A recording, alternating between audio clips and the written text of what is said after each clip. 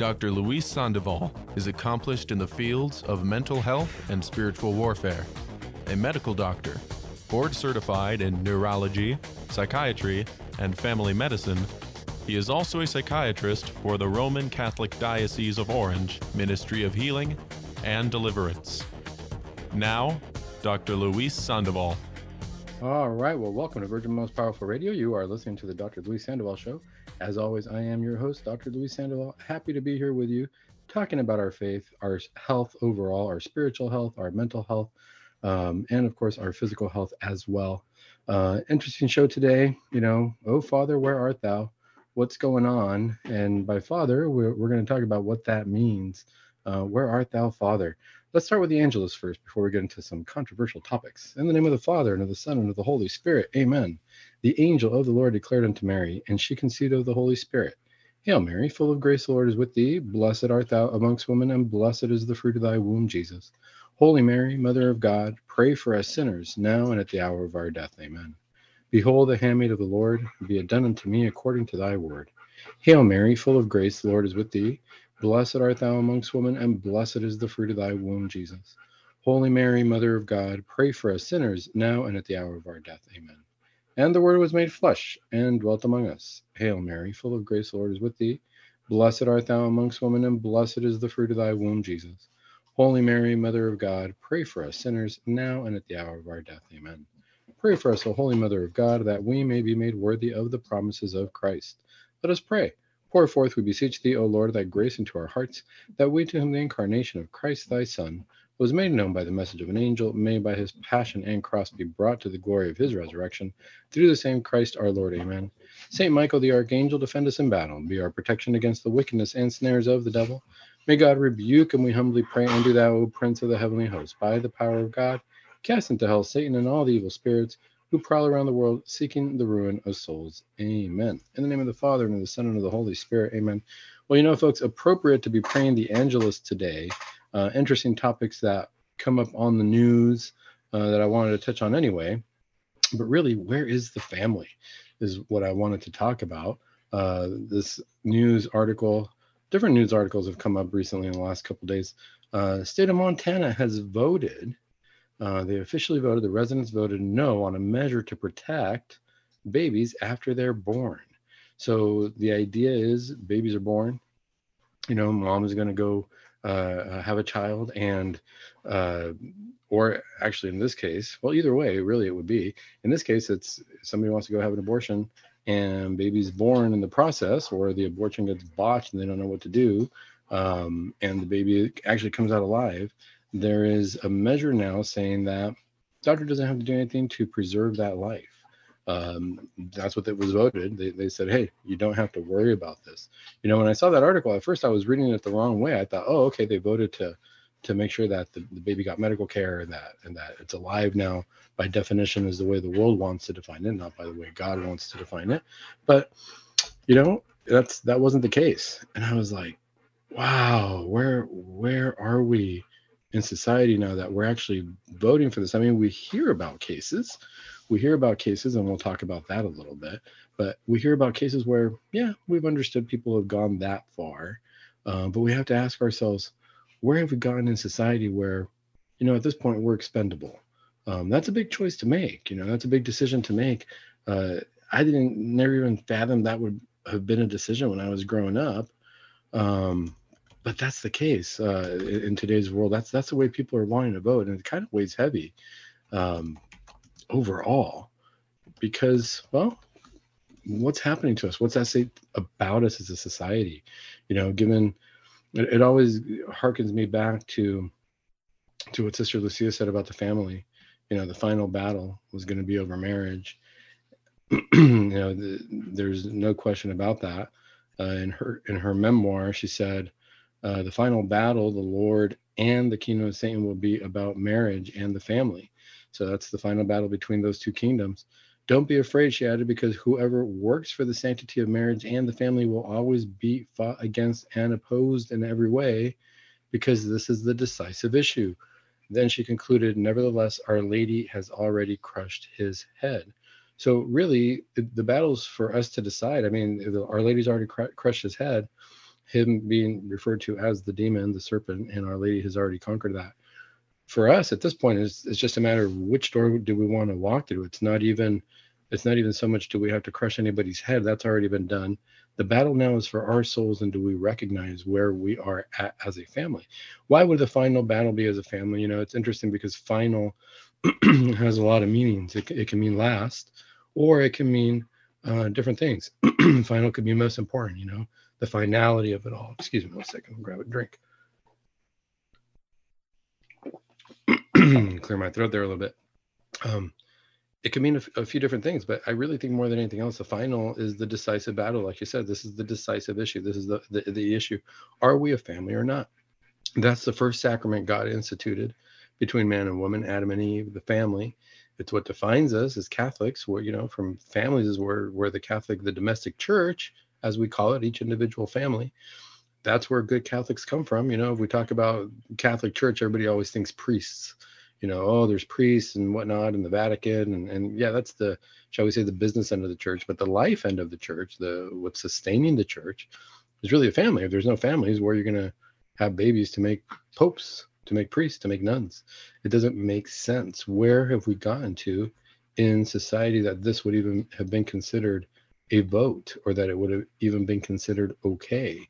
And the question is, who's teaching our children?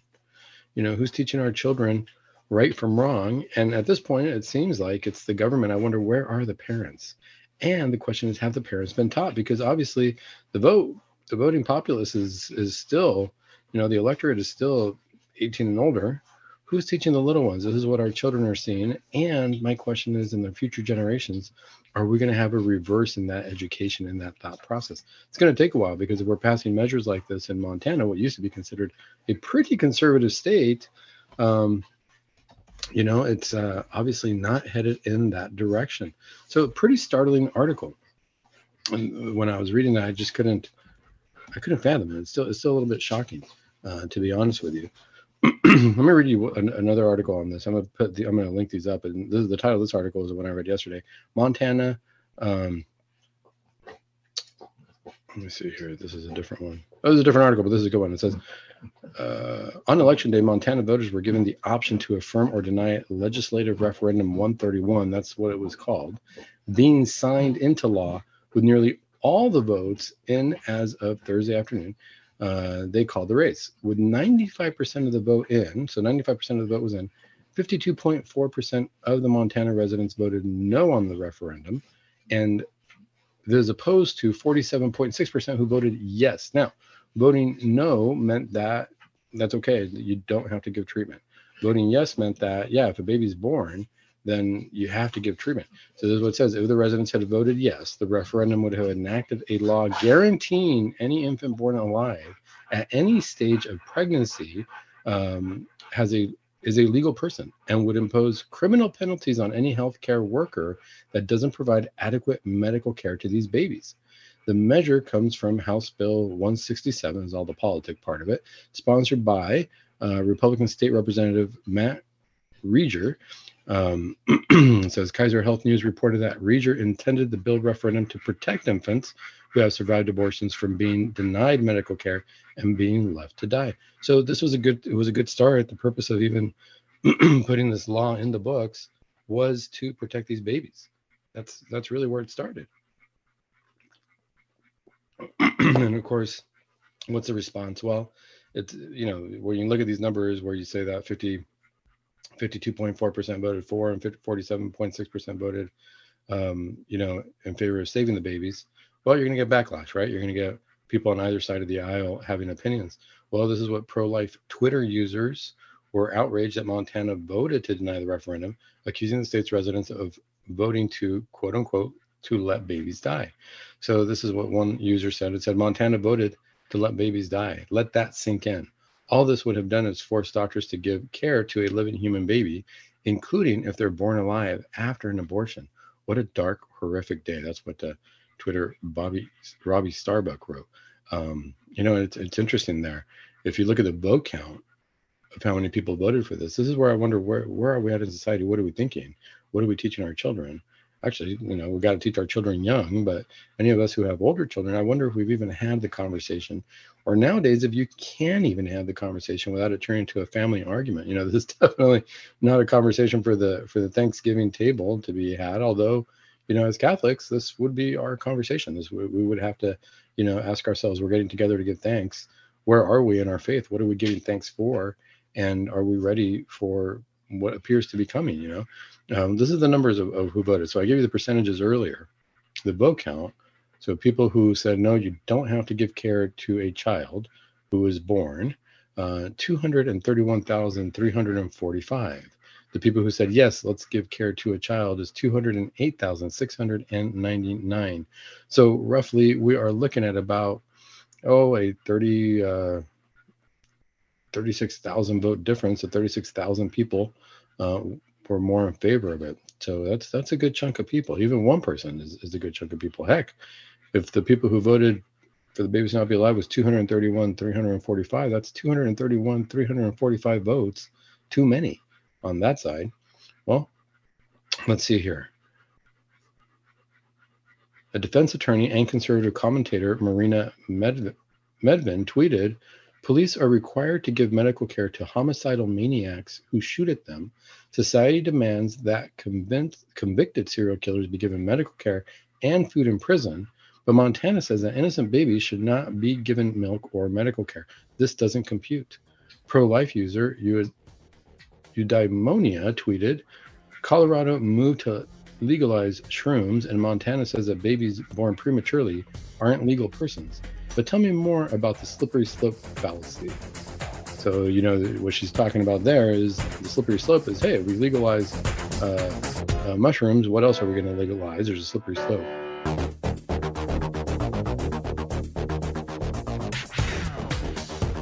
All right, welcome back to Virgin Most Powerful Radio. We are talking about the abortion debate from a different perspective. We're talking about it from the voting perspective and the decisions people make, decisions we make when we go to the voting booth. And this is interesting. We're talking about this measure that passed, the voting passed in Montana for a doctor to not be criminalized or to not have to give care to a child who is born alive during an abortion. Interesting article, but really more interesting, what does that say about our society? We're going to get into the psychology of this a little bit. But where are we? What is a newborn child at this point? How do we define humanity at this point? If a child is born, the abortion debate before was, well, it's not a person. This is all semantics. We know it's a person as soon as the child is conceived. There's no question about that. It's not like, if a woman takes a pregnancy test and says I'm pregnant, we're in a day and age where before it was, oh, I better go to the doctor and see how I can best take care of this. That means. As soon as you say I'm pregnant, there's a human being in there. That there's a person in there. You formed a new life in there. But now we're in a society where we have to go to the doctor not to say how do I take care of this baby, but to help convince us that it's really not a human being or not a person. And that's pretty challenging there. This is March for Life tweeted from this article because of this vote. Abortion has wounded our nation so deeply that we are refusing to ensure proper medical care for newborn infants. Actor and conservative James Woods wrote, for a state to vote against compassionate care for an infant born alive is unimaginable, expected maybe from the usual moral hellholes. This is what he wrote, like New York and California, of course, but Montana, the left's war on the unborn is legendary. Grooming now, sadly, part of their jihad, but outnumbered, right? So it's interesting that he wrote that. Abby Johnson, we know Abby Johnson from her, she's the one who gave us the movie Unplanned, exposed Planned Parenthood for a lot of different things. And she says, I'm horrified that even one person would vote in Montana to deny babies health care after they've already been born. They're basically saying they want the babies left out to die. We need Jesus to save our nation desperately. So they're basically saying that is what they're saying. Not just basically, they're saying, well, let the babies out to die. This is pretty sad. Daily Wire senior editor Cabot Phillips remarked, Montana has voted to let babies die on operating tables if they survive an abortion attempt. We deserve the judgment we will face for our wickedness. It's interesting that we're outraged by this, but really as Catholics, gosh, how's this any different than abortion? Letting the baby die. It's we're outraged because we're saying, hey, now they're born. But really, we got to give ourselves a better definition of what it means to be born. And the reality is, yeah, we celebrate our birthdays as the day that we came out into the world from our mother's womb, but we were already born. We were just in a different environment. It's like saying, well, as long as you're in this room, you're not a human being, and all of a sudden as you walk out of this room, now you're a human being. Well, guess what? We kind of already have that mentality in society sometimes, because I like this part of the article, because what I was thinking, let me read this one quote again. It says, police are required to give medical care to homicidal maniacs who shoot at them. Society demands that convicted serial killers be given medical care and food in prison. But Montana says that innocent babies should not be given milk or medical care. This doesn't compute. It's interesting because we already kind of have that mentality as human beings. When somebody goes to jail or is going through the legal system, we dehumanize them in many ways. If you think about it, you think of prisoners. I mean, I know that we see it in the movies, but in real life, when I'm working with prisoners, a lot of times they get dehumanized. They get treated like animals. And we say, hey, as long as you are in these rooms, as long as you're in this complex, you're a serial killer, your rights are taken away, you're not exactly human anymore, you're dehumanized. Well, guess what? That's kind of what we say to babies, right? Before it was, hey, as long as you're in the room of the womb inside of your mom, well, we can't decide that you're a human being or not. We're not sure if you're a person or not. We're not sure that you really deserve the rights that everybody outside of the womb deserves. But now we've taken it a further step. Now it's telling the prisoner, hey, you're out of jail. You're still, we haven't decided if we're going to give you the electric chair or not. The baby's born here and we've made a judgment. There's an execution that can happen. And we could say that it's active or passive. I didn't read the details of the law as far as if it's active or passive, meaning that does the doctor just not have to give care and just let the baby, wait it out until the baby dies? Or can the doctor actually, go in there and actually start to, end the baby's life, to kill the baby, snap its neck or something? We know that there was that Dr. Kermit back in Pennsylvania who did that. He was on trial for that. I wonder if a law like this passes, if he's going to do an appeal or something and say, hey, it's all legal now. Why not? It takes me back. All this makes me think, where is the family? Where are we in our society that our family is breaking down to this point? Because there was a man who took care of that at one point, and there was a woman who took care of that at one point. And what I mean by that is there was a man and a woman who contributed to making this life any way you look at it. There's no question about it. You can't deny this. It's just the way we're made. It's nature. In order for this baby to have been born, a man and a woman had to have been involved. Any way you slice that coin. So it's interesting. Where are the parents now? Where are we in society that all of a sudden this human life is no longer valued? I think we've really gotten down to a society of convenience. And I see that a lot. I see that a lot of my patients that come see me and they say, hey, I don't feel good right now. I need a quick fix it. And in our modern day society, we need a quick fix it.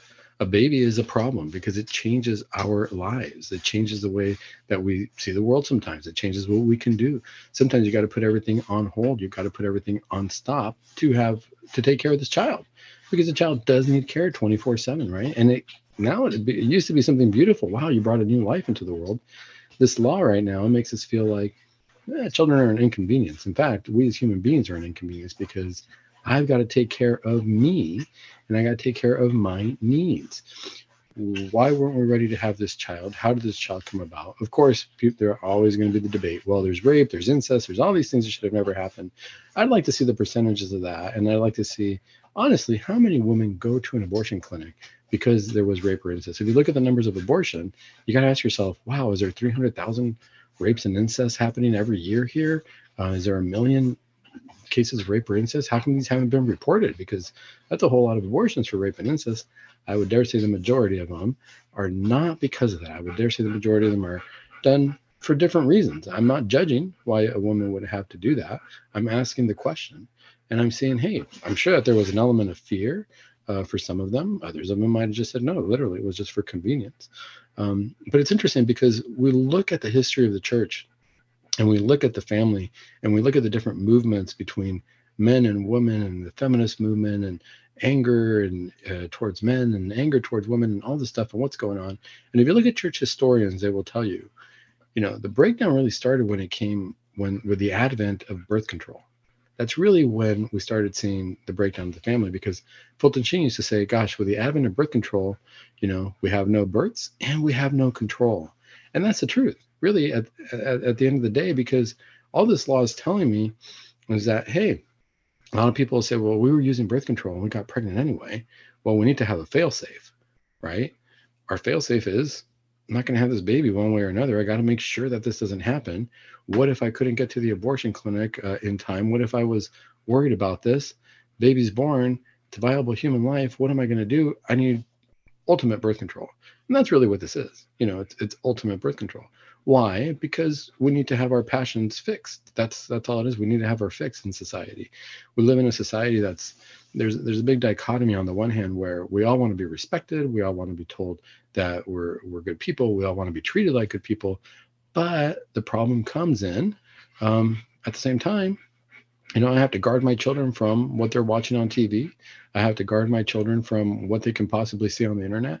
I have to guard my children from advertisements. I have to ask them what's going on at school and what conversations are being had, because some of their classmates know way too much or have been taught things in a way that is not Catholic based, even though they go to a Catholic school. These things happen. We got to be aware of what's happening in society. We can't be naive and think, everything's going to be okay. No, we got to get back to the basics. And what I mean by that is, how many of us are sitting down with our family members, with our children, with our wives, with our husbands, sitting down as a family and saying, who are we as Catholics? Let's go back and read the Catechism of the Church. Let's read a few biblical lines from a few scriptural lines, right? Get our Bibles out, take the dust off those Bibles and say, these are some important passages in the Bible that we need to think about, because these speak to our soul.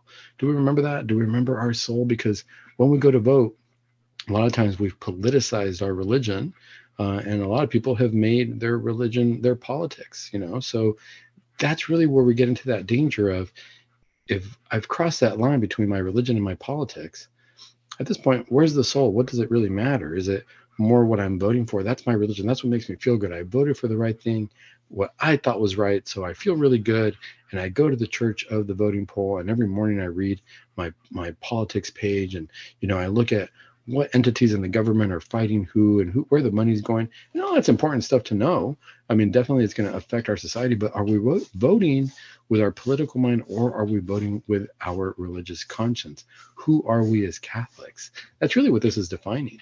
The sad part in today's day and age is we see a lot of politicians who are cafeteria Catholics, as we say. They might have been baptized Catholics, but they would say, wow, this is a great measure. I think that this was wonderful because, this was a big step forward for women's rights and women's health care. Well, it's not even about women's health care anymore. In this case, the baby's already born. It's outside the woman's body. It's not even women's health care at this point. Now you have a new child in the world. Interesting thing about that is the language we use as well. So think about this when you're talking to your families and you're trying to have this debate on, abortion, and is it right or wrong, or what is it, a human being or not a human being? I can tell you as a medical doctor, whenever a woman came into the clinic and she had visits for prenatal visits, prenatal meaning that she found out she was pregnant, and she comes to the clinic and says, hey doc, I found out I'm pregnant. What do I do now? And so we have a whole list of things that we need to do depending on what week of pregnancy she's in. You got to get your ultrasounds in, you got to get certain blood tests. But we always let the mom know there's certain foods you should eat, certain foods you shouldn't eat, and whatnot. Why? Because now we're taking care of two patients. That's what we always said. Hey, as soon as that mom walks in, you got two patients. Well, if I'm a doctor, I'm an MD, medical doctor for human beings. I'm not a veterinarian. I'm not, a plant doctor. I'm not a tree doctor. I'm not I don't treat anything else. I only treat human beings. And the mom walks into that room, and now I'm treating two patients. By default, as soon as that child was conceived, now it's a human being. I'm treating another human being. There's no question about that. In the medical community, we can't deny that. Where's that fine line? Where do we say, oh, it's a human being versus, I don't know if it's a human being? Really, the bottom line of that, where do we make that distinction? Why is that distinction even there? Because at the end of the day, we give the mom a whole lot of power when we say, you get to decide whether you want this baby or not. And if you don't want this baby, we're not going to use certain language. But if you want the baby, then absolutely we're going to use this language. It's still a human being. Whether I like it or not, I've got 2 patients to treat. Well, more on this topic after the break.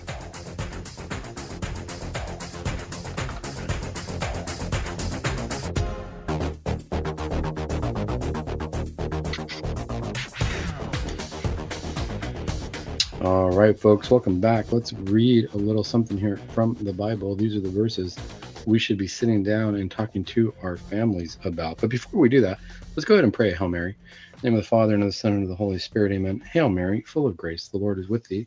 Blessed art thou amongst women, and blessed is the fruit of thy womb, Jesus. Holy Mary, Mother of God, pray for us sinners, now and at the hour of our death. Amen. In the name of the Father, and of the Son, and of the Holy Spirit. Amen. Listen to this line from the Bible.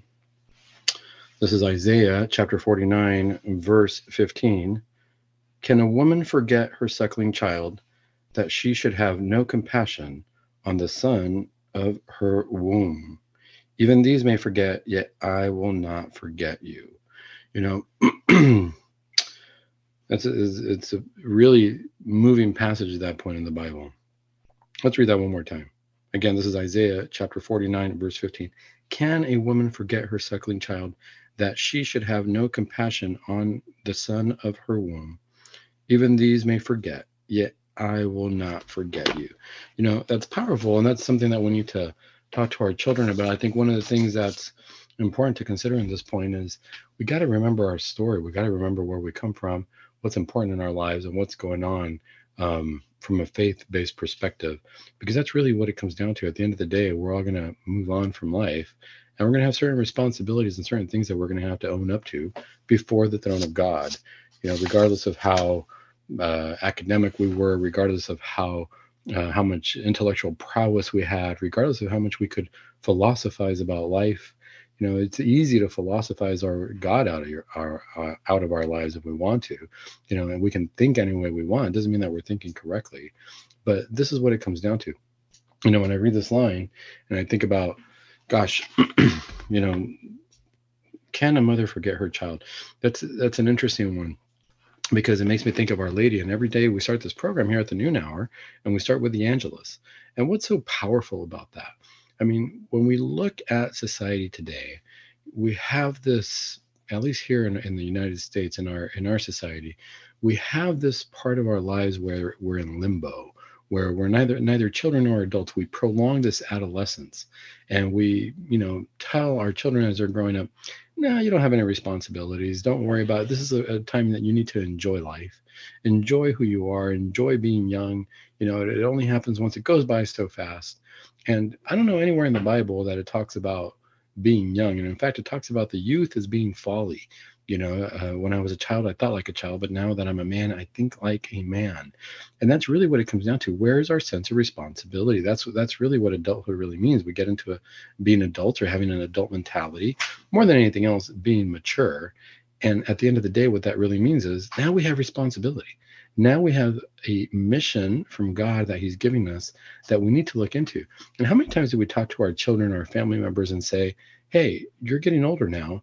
Have you been praying about what your mission is? Have you been asking God what he wants for you in your life? Because now all of a sudden, we got to put on that armor for battle. Have we taught our children what our story is, what our mission is, what our battle is?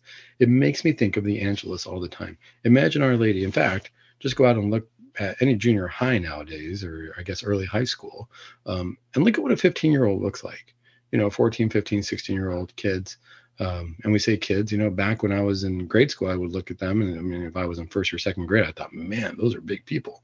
And then all of a sudden you get to that age in junior high and high school, and you realize we're just a bunch of goofy kids. We're still in our youth. But you know why we're so goofy at that age? Because nobody gives us that sense of direction. Everybody says, hey, stay young, just play sports and study. Don't think about anything other than just go to school, do your homework, turn it in. But the reality is nature's happening, life is happening. How many of us are getting that direction? How many of us are giving that direction to our children about, hey, your body's changing. Yeah, you're going to study your math, you're going to study your English, you're going to study your sciences, and I want you to get good grades in that because I want you to learn. And I want you to play sports. It's good. It's good to have that level of entertainment and distraction. It's very healthy. Playing sports is wonderful.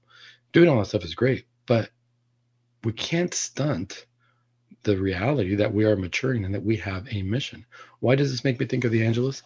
Because I look at these, kids nowadays and those ages. I look at my kids and I think, boy, are they ready? If God all of a sudden gives us the mission when we're 15 and says, hey, are you ready to have a kid? I need you to have my son. And it's going to be challenging. And people aren't going to believe necessarily that it's your child. And, it's prophesized. Everybody knows that it's supposed to come from a virgin. But nobody's going to really believe that because that's the way human beings are. They're not going to take the time to say, hey, maybe this could be the Christ child. In fact, because our minds as humans are really broken ever since the fall. We don't see things the way God sees it. We see it the way humans see it. And Our Lady said, yeah, I'll go ahead and do that. Are you willing to have a child? And you're going to name him Jesus, and he's going to be the savior of the world.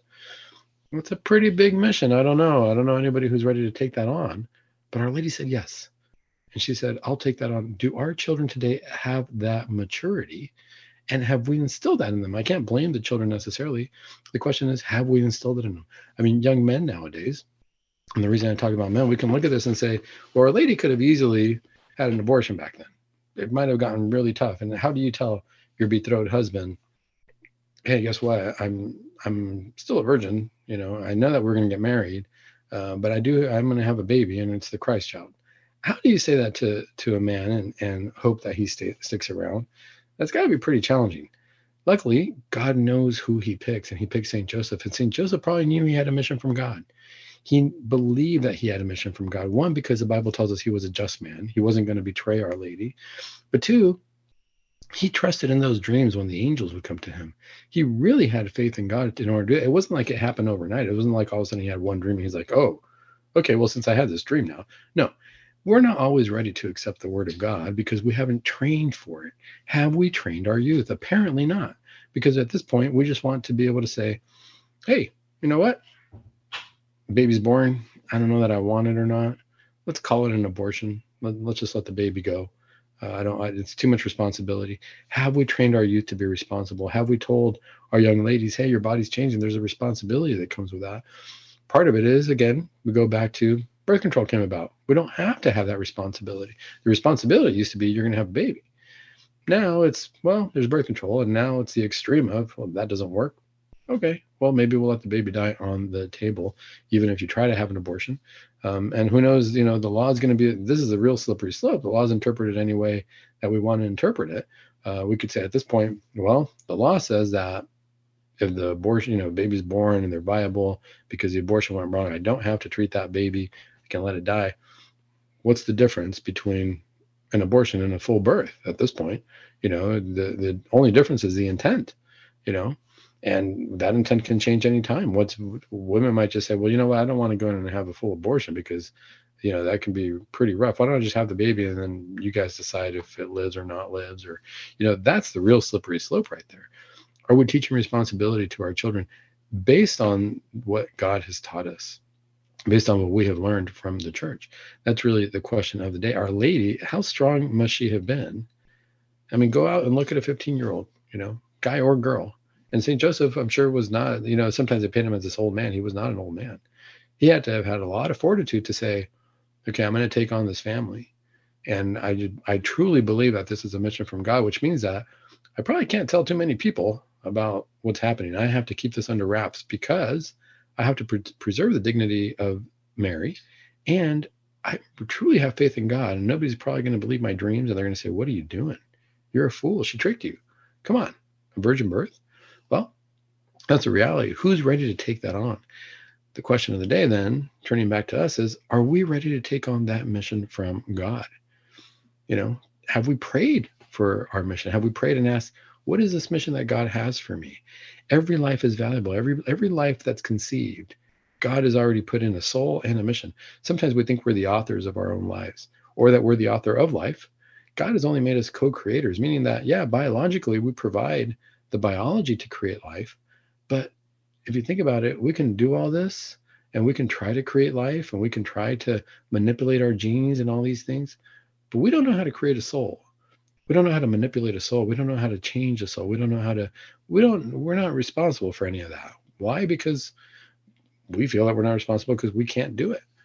But at the same time, is it there? Is it there or not? And that's going to be debated, of course, because now if you're going to have this level of debate, my question is, what's the difference, from a medical point of view, inside the womb, outside the womb? Again, inside the womb, I'm taking care of another human being. And if I'm a medical doctor taking care of people, and I have to check on that baby, and I got to check that there's a heartbeat, and I got to check that, there's the size that they're growing appropriately, and I check the ultrasound and make sure there's enough fluid around them. I'm not taking care of some kind of alien or some kind of animal or something that's not human. I'm not allowed to do that. I don't have a license to do that. I only have a license to take care of human beings, of people. And for me to say that that's not a person, well, it really doesn't jive. Then I really don't have to take care of them. This is where the idea of personhood is very, very important, and very important from a philosophical, from a legal point of view, because it's going to have consequences. Sadly, we can't just look at the obvious nowadays in society, as we know, with many different topics and many different ideas that come out, and we're being told, the emperor's new clothes are beautiful, and the reality is maybe there aren't any clothes there. So let's read something else, because this is important for us as families. This is what it comes down to whenever I hear about abortions, or any laws that are being passed with the idea of abortion, or especially this law, which is so extreme, where, hey, a baby's born and we can just let it go. It brings me back to the family. The abortion debate is easy. A lot of people, and what I mean by easy is pretty straightforward. There's no debate, really. There's two sides of the aisle. One side of the aisle is saying, hey, as a baby, you're killing a baby. Another side of the aisle is not necessarily even negating that there's a baby anymore. They're saying it's a woman's right to end the baby's life. But this is where I say, oh, Father, where art thou? Why am I talking to fathers when it comes to abortion? Because we forget that. If you notice the abortion debate, they say, men, you do not have a say in this whatsoever. The woman has 100% control. Well, what would I teach my son? Well, let's look at this. This is an interesting one, because I've talked to my son about this. This is from Proverbs. This has been my favorite book of the Bible in the last few weeks, in case you haven't noticed. Proverbs chapter 4, a father's advice, and this is how it starts, and it says, hear, O sons, a father's instruction, and be attentive, that you may gain insight. For if I give you good precepts, do not forsake my teaching. When I was a son with my father, tender, the only one in the sight of my mother, he taught me, and he said to me, let your heart hold fast my words, keep my commandments and live. Do not forget and do not turn away from the words of my mouth. Get wisdom, get insight. Do not forsake her, and she will keep you. Love her, and she will guard you. So one of the things is, when I read this article, or when I read these passages from the Bible, we got a few seconds here, but more after the break on this article, on this on this scripture.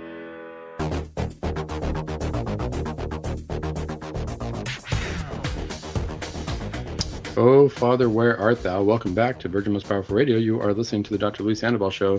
Before the break, I was reading this passage from Proverbs chapter 4. Let me read it again one more time, because I think this is key. This is we got to talk to the dads on this. We got, as guys, we have to ask ourselves, where is our responsibility? Because if we fathered a child, we will have to answer for that before the throne of God one day. And right now, it seems too easy in this world. I'm sure I've done things out of convenience in this world where I don't think, well, I'm going to eventually, be before the throne of God. But when it comes to a topic like abortion, we're so blinded nowadays to even consider that this is a human being. What defines a human being? The problem is that we're trying to define it, but the reality is God already defined it for us. There's nothing for us to define. It's already in front of us. We are human beings. We're human beings from the moment of conception. I tell you that as a medical doctor. As soon as, like I said, as soon as a baby's conceived and the mom comes in and says, I'm pregnant, I don't know any doctor that thinks, well, I don't know what you're pregnant with, or, well, why are you calling me about that? Or, yeah, okay, okay, what should we do? No. Woman, you've been having babies even before doctors was even a profession, before there was a medical profession.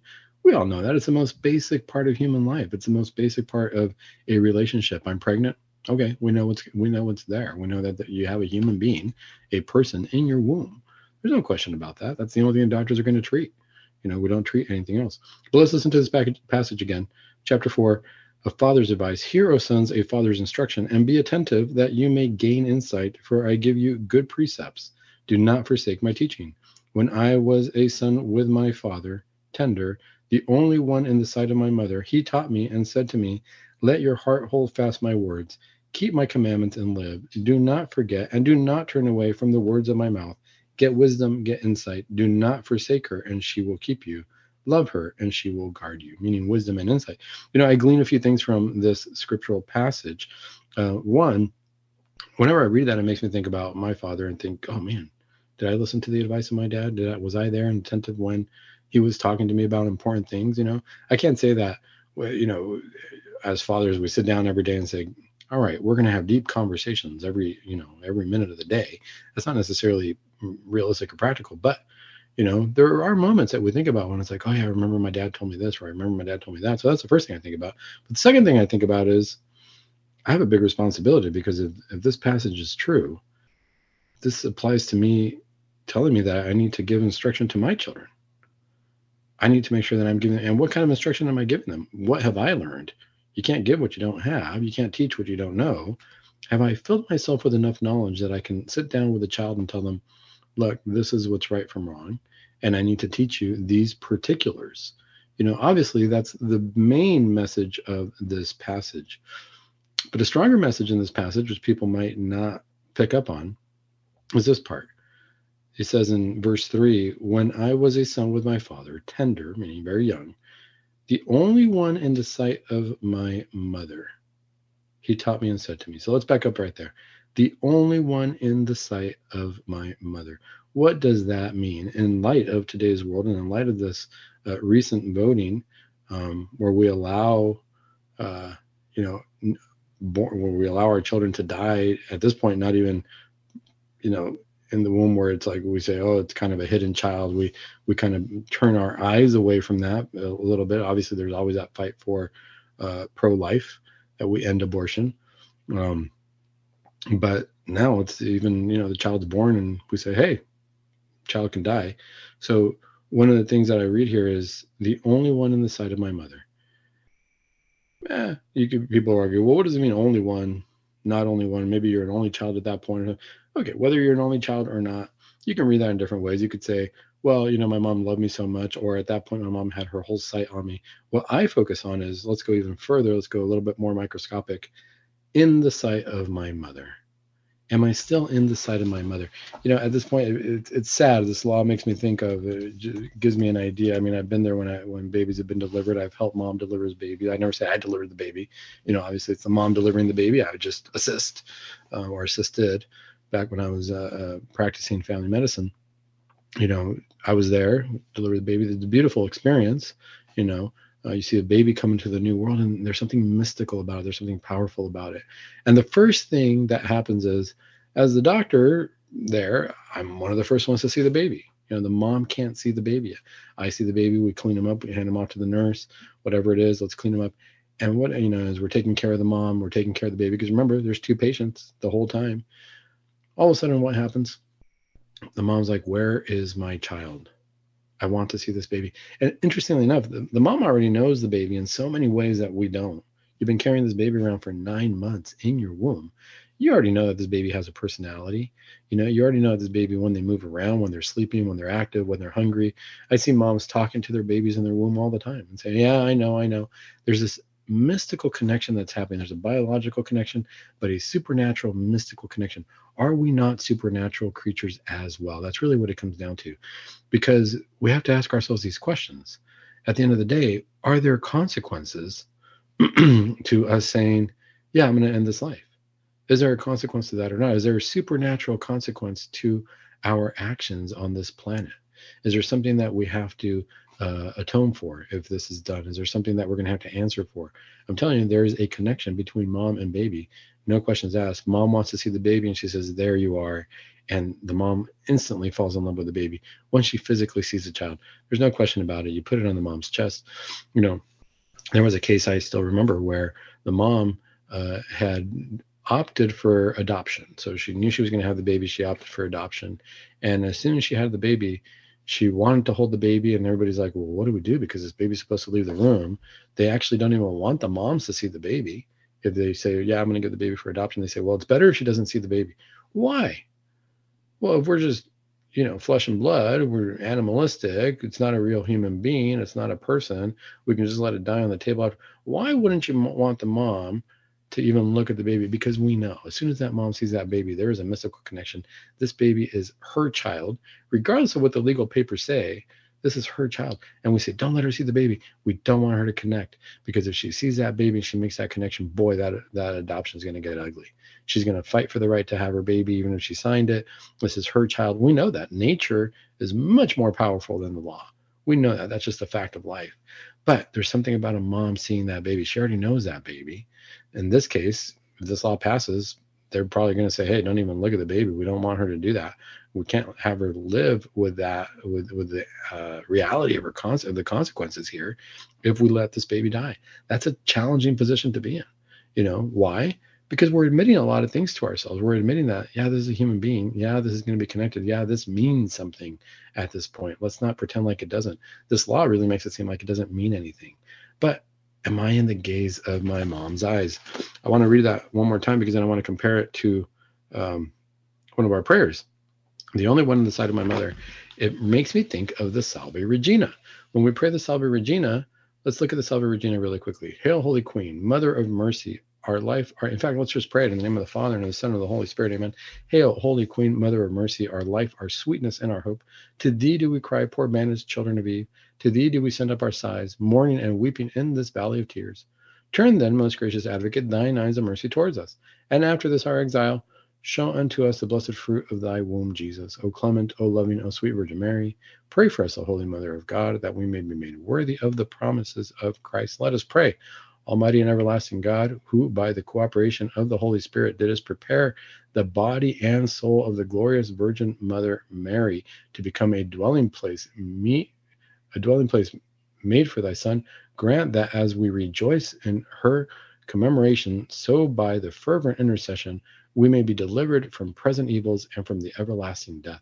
Through the same Christ our Lord. Amen. Well, it's interesting. A few things. God prepares the womb of every woman for life.